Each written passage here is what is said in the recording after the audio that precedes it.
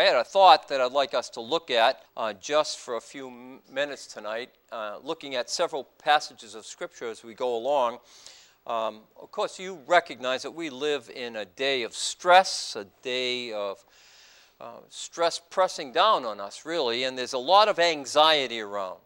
There's too much to do, too little time to do it, and we just are on edge quite a bit. And then the opposite of course, is true, and I'd like to try this out, but I hear people say I have nothing to do, and I'm not accountable to anyone. I'd like to try that out sometime, but, sometimes when we have too much time on our hands and we're not forced to do the things we're supposed to do, that can add stress to your life. So we want to talk a little bit about anxiety and what God's Word says about it. And I'd like to title this, if we're going to title anything, you will either live a word-filled life or you will lead a stress-filled life. There'll be no in-between. What I've kind of gleaned this from is from a magazine that I get, a Christian magazine. It's called The Voice. It's from the Independent Fundamental Churches of America, IFCA. It says that we need to be transformed, not conformed. Transformed by the renewing of our mind, not conformed to the world. Unfortunately, that organization as a whole chose the latter. They went astray. They're different than they used to be. I, at one time, belonged to the IFCA, the Independent Fundamental Churches of America. I was right on the edge of trying to get this church to join in when things started showing up on the horizon that showed that they were really capitulating so they could get more members and less truth. But what we want to look at tonight, just for a few minutes, is a word-filled life or a worried-filled life. Let's look at a couple of verses, please. Turn with me to Luke chapter 8. You know these verses very well. We'll just kind of springboard from these passages. Luke chapter 8. This, of course, is the sower and the seed, the parable of the sower and seed, which you're very familiar with. One passage I'd like to glean out of this and then move on is Luke chapter 8 and verse 14, talking about the Word of God. The seed sown, of course, is the Word of God. But look at verse 14. And that which fell among thorns are they who, when they have heard, essentially the Word of God, go forth and are choked with the cares and riches and pleasures of this life, and bring no fruit unto perfection. When they have heard, they are choked out with the cares and riches and pleasures of this life.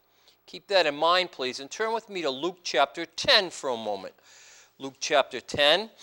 This, of course, is the well-known story of Martha and Mary as Jesus visited their home. Lazarus, of course, this is his home as well, or his sister's home at least. And remember, Martha is very, very busy, very anxious here. We see that in verse 40. Martha is cumbered about with much serving. There's so much to do, feeding all these men that Jesus has brought in. Who knows who else came with him? And she accuses the Lord of not caring about her. And you see that in verse 40. She says, "Bid my sister that she come and help me." And Jesus' answer is a remarkably shocking answer. Jesus answered and said unto her, "Martha, Martha, you are anxious and troubled about many things." But then he makes the statement, "But one thing is needful. And Mary has chosen the good part, which shall not be taken away from her." What did Mary choose? She chose to hear the word. We will either live a worried-filled life or a word-filled life. We have a choice. Each one of us does. And I'd like to go through some passages of Scripture together, if we can, just to see what a word-filled life will do in opposition to a worried-filled life. So let's look at, if we could, please, a few passages of Scripture. Turn with me, if you would, please, to 1 Peter chapter 1. A word-filled life in 1 Peter chapter 1, a word-filled life is necessary for spiritual nourishment. without a word-filled life, you will not have the spiritual nourishment you need and I need to be able to deal with the present-day circumstances. So we need a word-filled life that will give us nourishment in the present world. Of course, it was in past worlds as well, but in our present world as specifically. We're in 1 Peter chapter 1. Look at verse 18. For as much as you know, you were not redeemed with corruptible things like silver and gold from your vain manner of life, received by tradition from your fathers, but with the precious blood of Christ as of a lamb without blemish and without spot, who verily was foreordained before the foundation of the world, but is manifest in these last times for you, who by him do believe in God, who raised him up from the dead and gave him glory, that our faith and hope might be in God. Seeing that you have purified your souls by obeying the truth, essentially the word of God, through the Spirit, unto unfeigned love of the brethren, see that you love one another with a pure heart, intently or fervently, being born again, not of corruptible seed, but of incorruptible, by the word of God, which liveth and abideth forever. For all flesh is like grass, and all the glory of man is like the flower of grass. The grass withers, and the flower falleth away. But the word of the Lord endures forever, and this is the word by which the gospel is preached unto you. Therefore, laying aside all malice and all guile and all hypocrisies and envies and all evil speaking, as newborn babes desire the pure milk of the word, that you may grow by it. The word of God is necessary for spiritual nourishment. Without spiritual nourishment, the cares of this world just press on us. The cares of our life just simply press on us. Peter told Timothy something very similar to this. Turn with me to 1 Timothy chapter 4. I know that these are not passages that you're unfamiliar with. You know these passages. I'm just trying to bring back your pure mind by way of remembrance. We're in 1 Timothy chapter 4. Look at verse 6 for a moment, please. Remember, Paul is warning that in the latter days, some shall depart from the faith in verse 1. There'll be people speaking lies and hypocrisies.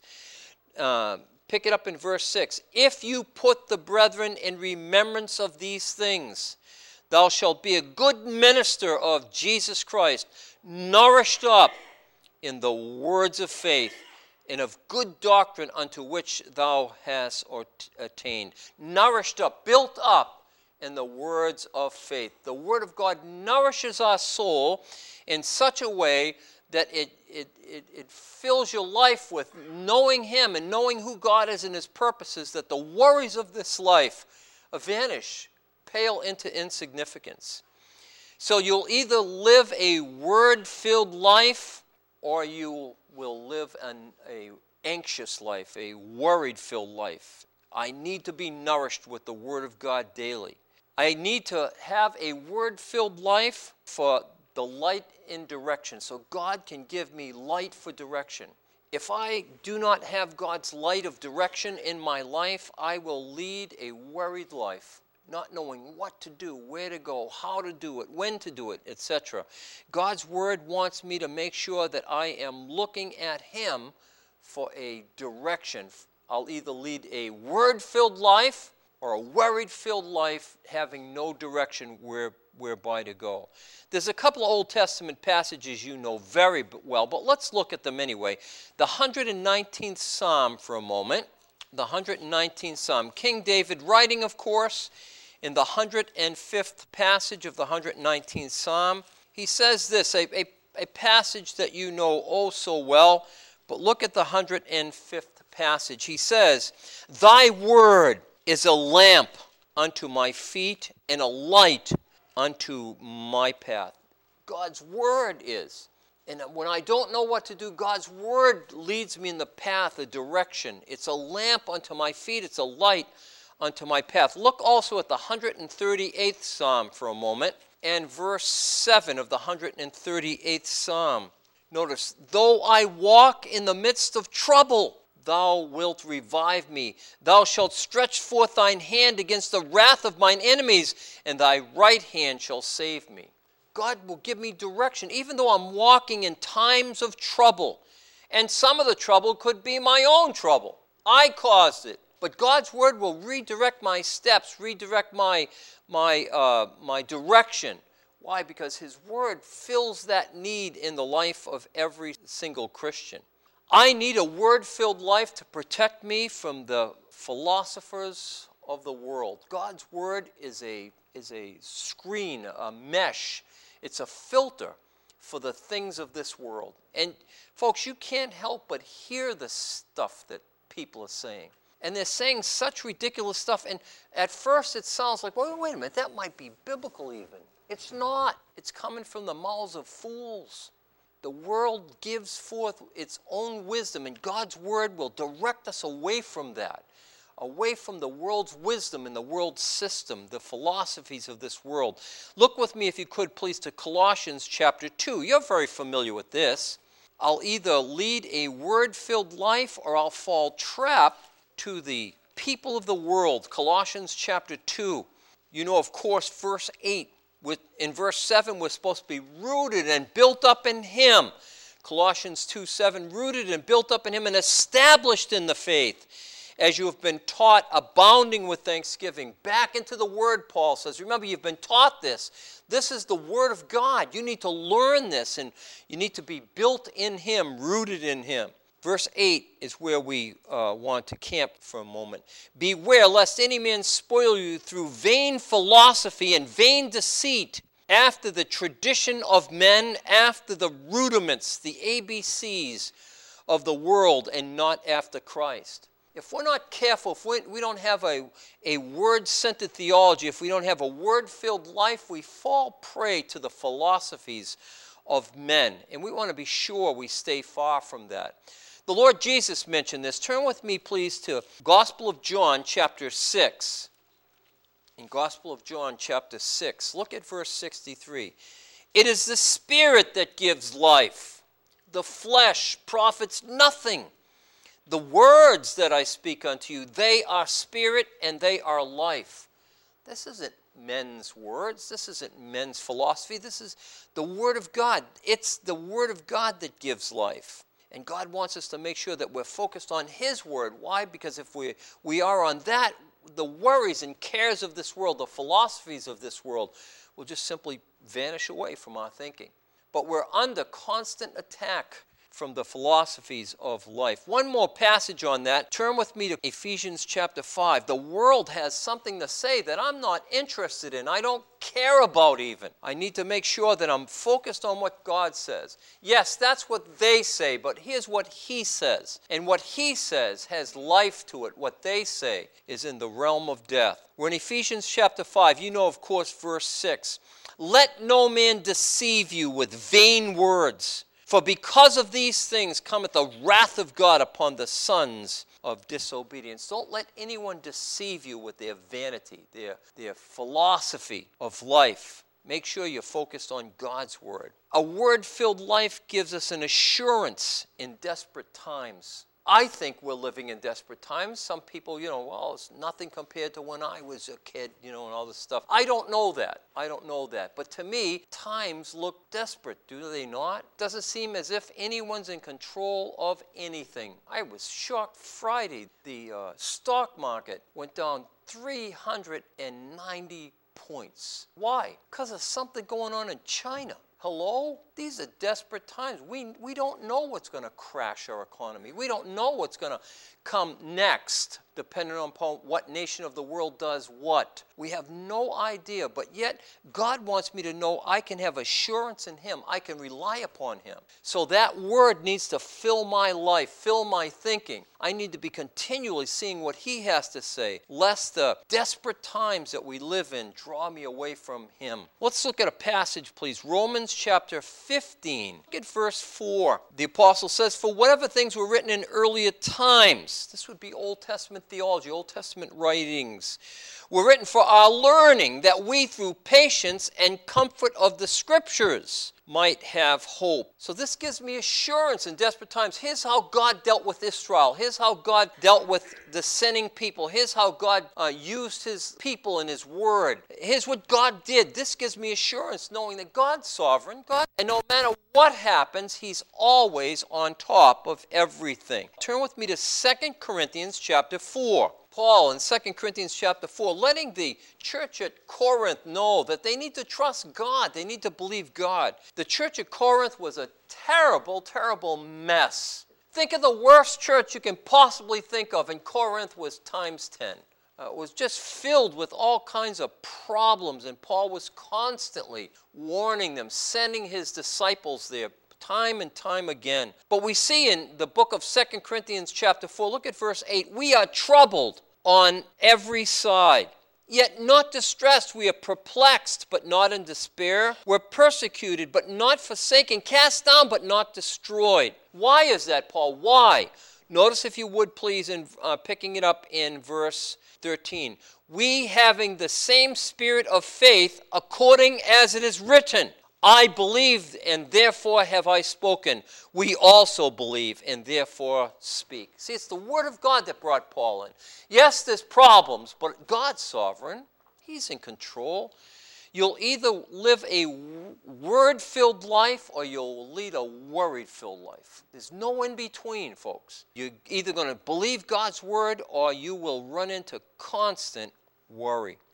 We need a word-filled life to cleanse our thinking, to cleanse your thinking every day. Don't you wish you could somehow take your brain out and scrub the thing every once in a while? Things from 50 years ago every once in a while pop up. Where did that come from? How could that be still in there? You see something that reminds you of something, that all of a sudden up comes something in your mind and you think, what do I do here? Of course, you bring it to the Lord, but recognize God's Word will cleanse our thinking. The Word is a discerner of the thoughts and intents of the heart. Isn't that wonderful? It's a wonderful thing. So we need to recognize that God's Word is the resource for scrubbing this mind, for just scrubbing it.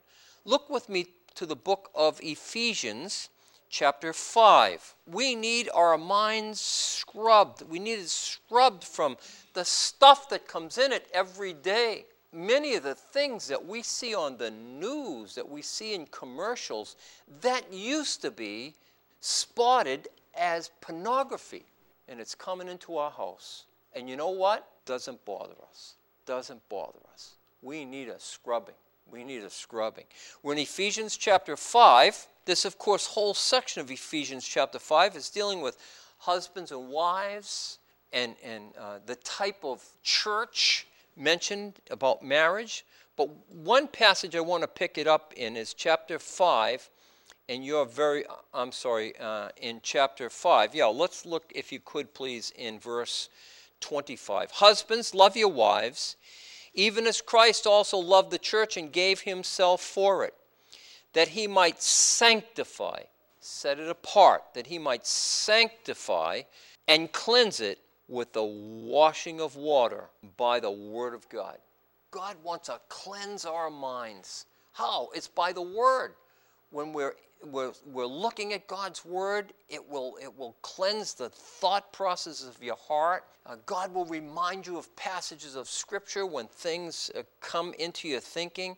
That's not right thinking. It's wrong thinking. Let's look at another passage here if we could. Turn with me to 2 Corinthians chapter 10. Again, these are well-known passages to you, but I want us to see we're either going to lead a word-filled life or we'll have a worried-filled life. These things will just constantly keep us off guard, off balance. And Satan wants to do that. We're in the book of Ephesians, chapter 10. Look at verse 3. For though we walk in the flesh, we do not war after the flesh. For the weapons of our warfare are not carnal or fleshly, but mighty through God to the pulling down of strongholds, casting down imaginations, and every high thing that exalteth itself against the knowledge of God, and bringing into captivity every thought to the obedience of Christ. See, the Word of God will cleanse your mind. It will cleanse that mind. That's why I need to continually keep God's mind before my thinking. What is this casting down imaginations? They're fleshly thoughts of gratification. That's all they are. Just fleshly thoughts of gratification in one way or another. Aren't you amazed?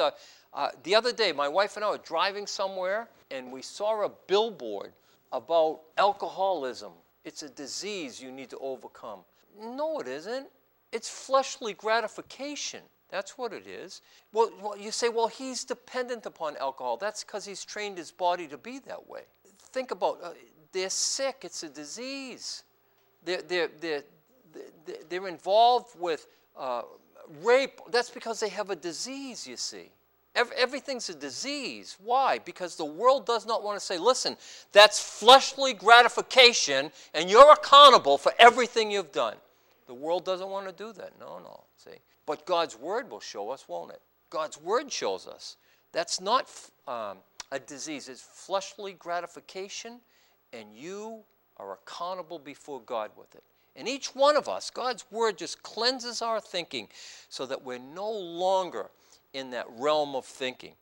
Of course, there is a sin, the book of Hebrews tells us, that does so easily beset us, trip us up. There are sins out there that just, if you're not careful, you're going to stumble, you're going to fall over them. Turn with me to James chapter 1.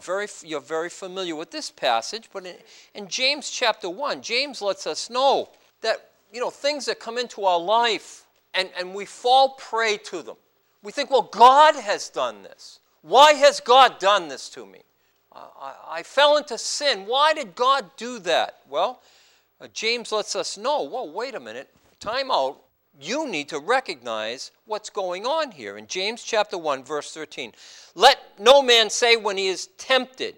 The term here is to entice. It's like to bait a hook.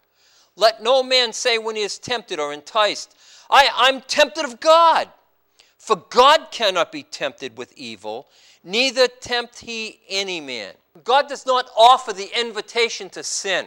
He never does. Then what's going on?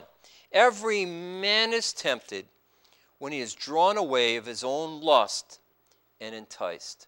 A fantasia, the word lust here, the lust of the flesh, it begins with an evil mind, doesn't it? The lusts of the flesh begin with an evil mind. Terrible to think about, but absolutely true. Garbage in, garbage out. Out it goes. We need to battle that. It's a battle. How do I fight these things? Word-filled life or sin-filled life? Word-filled, it's our choice. Every one of us has that choice. Of course, back in James chapter 1, look at verse 21. Just imagine, this is the first of the New Testament epistles written. And James says this, wherefore put away all filthiness and overflowing of wickedness, and receive with meekness the engrafted word which is able to save your soul. Save it unto eternal life, but to save your soul from the daily experiences of life. Receive with meekness that engrafted word, that word of God that's able to build us up. So God's word can cleanse our thinking. God's word can give us God's enablement. It's weapons that are needed in warfare. Guy Angel used to come here. Many of you remember Brother Guy Angel, little short guy, wonderful guy, loved the Lord with all his heart. He was telling me that when he was in World War II, he landed, I believe it was, in Normandy in World War II, and he was a Jeep driver, and Jeep drivers had a World War II gun, and every fifth bullet was a tracer. You know what that is? When you shoot, the fifth bullet goes out, and it's like a light going out. Zing! Out goes a light, and you can see where your bullets are going. And he told me that there was a German plane. It had been hit by ground fire, and it was coming in. It was coming in rather slow, but it was low to the ground. And he started shooting at that German plane with his Browning automatic machine gun, and he was firing, he said, and he was aiming right at the plane as he was firing, and he could see every fifth bullet, it was going way behind the plane. He said it looked like the plane was almost stopping, yet it was, as he was shooting, he was going way, way behind the plane.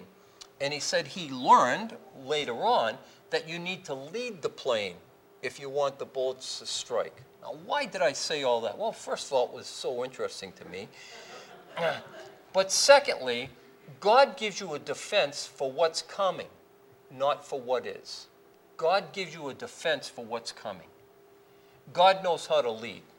God knows what you need in your thinking, because tomorrow that person's going to approach you. Tomorrow that thing's going to happen. And God wants you filling your heart with His Word so that when it happens, you're way ahead of time. You're not behind the ark. You're ahead of the plane. So when the plane comes, you can take the plane. Why? Because you're already armed. You're already ahead. You've already fired, see, with God's Word. Let's look at a couple of passages, please. You know them, again, very, very well. Ephesians chapter 6. What does God want from me? Well, I'll either lead a Word-filled life, which gives me an enablement, or it'll be a worry-filled life with everything that comes in. The enablement, of course, is the Word of God. In Ephesians, we're in chapter 6, and this is, of course, that sword of the Spirit. We're to be armed. And what are we to arm with? Well, it's the Lord's power in verse 10. We're to put on the whole armor of God in verse 11. Skip down now, if you would, please, to verses 16 and 17. Above all, taking the shield, literally, of the faith, the shield of the faith, with which we shall be able to quench all the fiery darts of the wicked one, and take the helmet of salvation and the sword of the Spirit, which is the Word of God. So God wants us to armed, ready, prepared for whatever battle it is. And I need to have the weapons on me and the armor on me, what? For the battle. It's too late once the arrow sinks. It's too late. You've got to get ready ahead of time to fight the battle. Listen, if you get wounded being involved with the wrong things, or if you get wounded being in the wrong place with the wrong people, it's not God's fault, it's yours. It's your fault. Oh, why did the Lord allow me this to happen to me? Well, you should have got out of there. You shouldn't be with those people. You shouldn't be there doing those things. That's why you're wounded. It's not God's fault. He told you not to, and you did it anyway. God wants us armed with the armor of God. Why? Because the wicked one's going to be firing darts. And be sure, he's a pretty good shot. He's a pretty good shot. We need to be careful. We need to be careful, the wicked one, as he fires these evil thoughts, as he fires these evil circumstances. And by the way, they don't always have to be evil, right? It could be a good thing. Oh yeah, I'd like to consider that. When really God's Word said, no, don't consider that. Don't think about that. Don't go there. Don't be involved with that. It's contrary to what He says. And yet we need to recognize we need the weapons to defeat him. We need to be sharp. And what's some of the sharpness? Well, James tells us in James chapter 4, what's some of the sharpness I need? Well, the devil, he's on the move. He wants to make sure that he's keeping me out of balance with God's Word. I'm not reading God's Word the way I should, perhaps, or I'm not letting God's Word dwell in me richly. Perhaps I've allowed the cares of this world to pull me aside. I'm anxious, I'm worried about many things, and the devil's going to use all that to trip me up. We're in James chapter 4. Look at verses 7 and 8, please. Submit yourselves, therefore, unto God. Resist the devil, and he will flee from you. Draw near to God, and he will draw near to you. Cleanse your hands, you sinners, and purify your hearts, you double-minded. So how am I want to humble myself? Why? Because God resists the proud, but gives grace unto the humble. The worst words a Christian can use is, I can handle this. No, you can't. You're going to fall flat on your face. And you know what? God's going to be sure to get you down there. Why? Because all our need is to rely upon Him in every circumstance. I can't handle this, but God can. God can handle this, and I need to turn that over to Him. Look at 1 Peter chapter 5 for a moment. 1 Peter, next book over, chapter 5.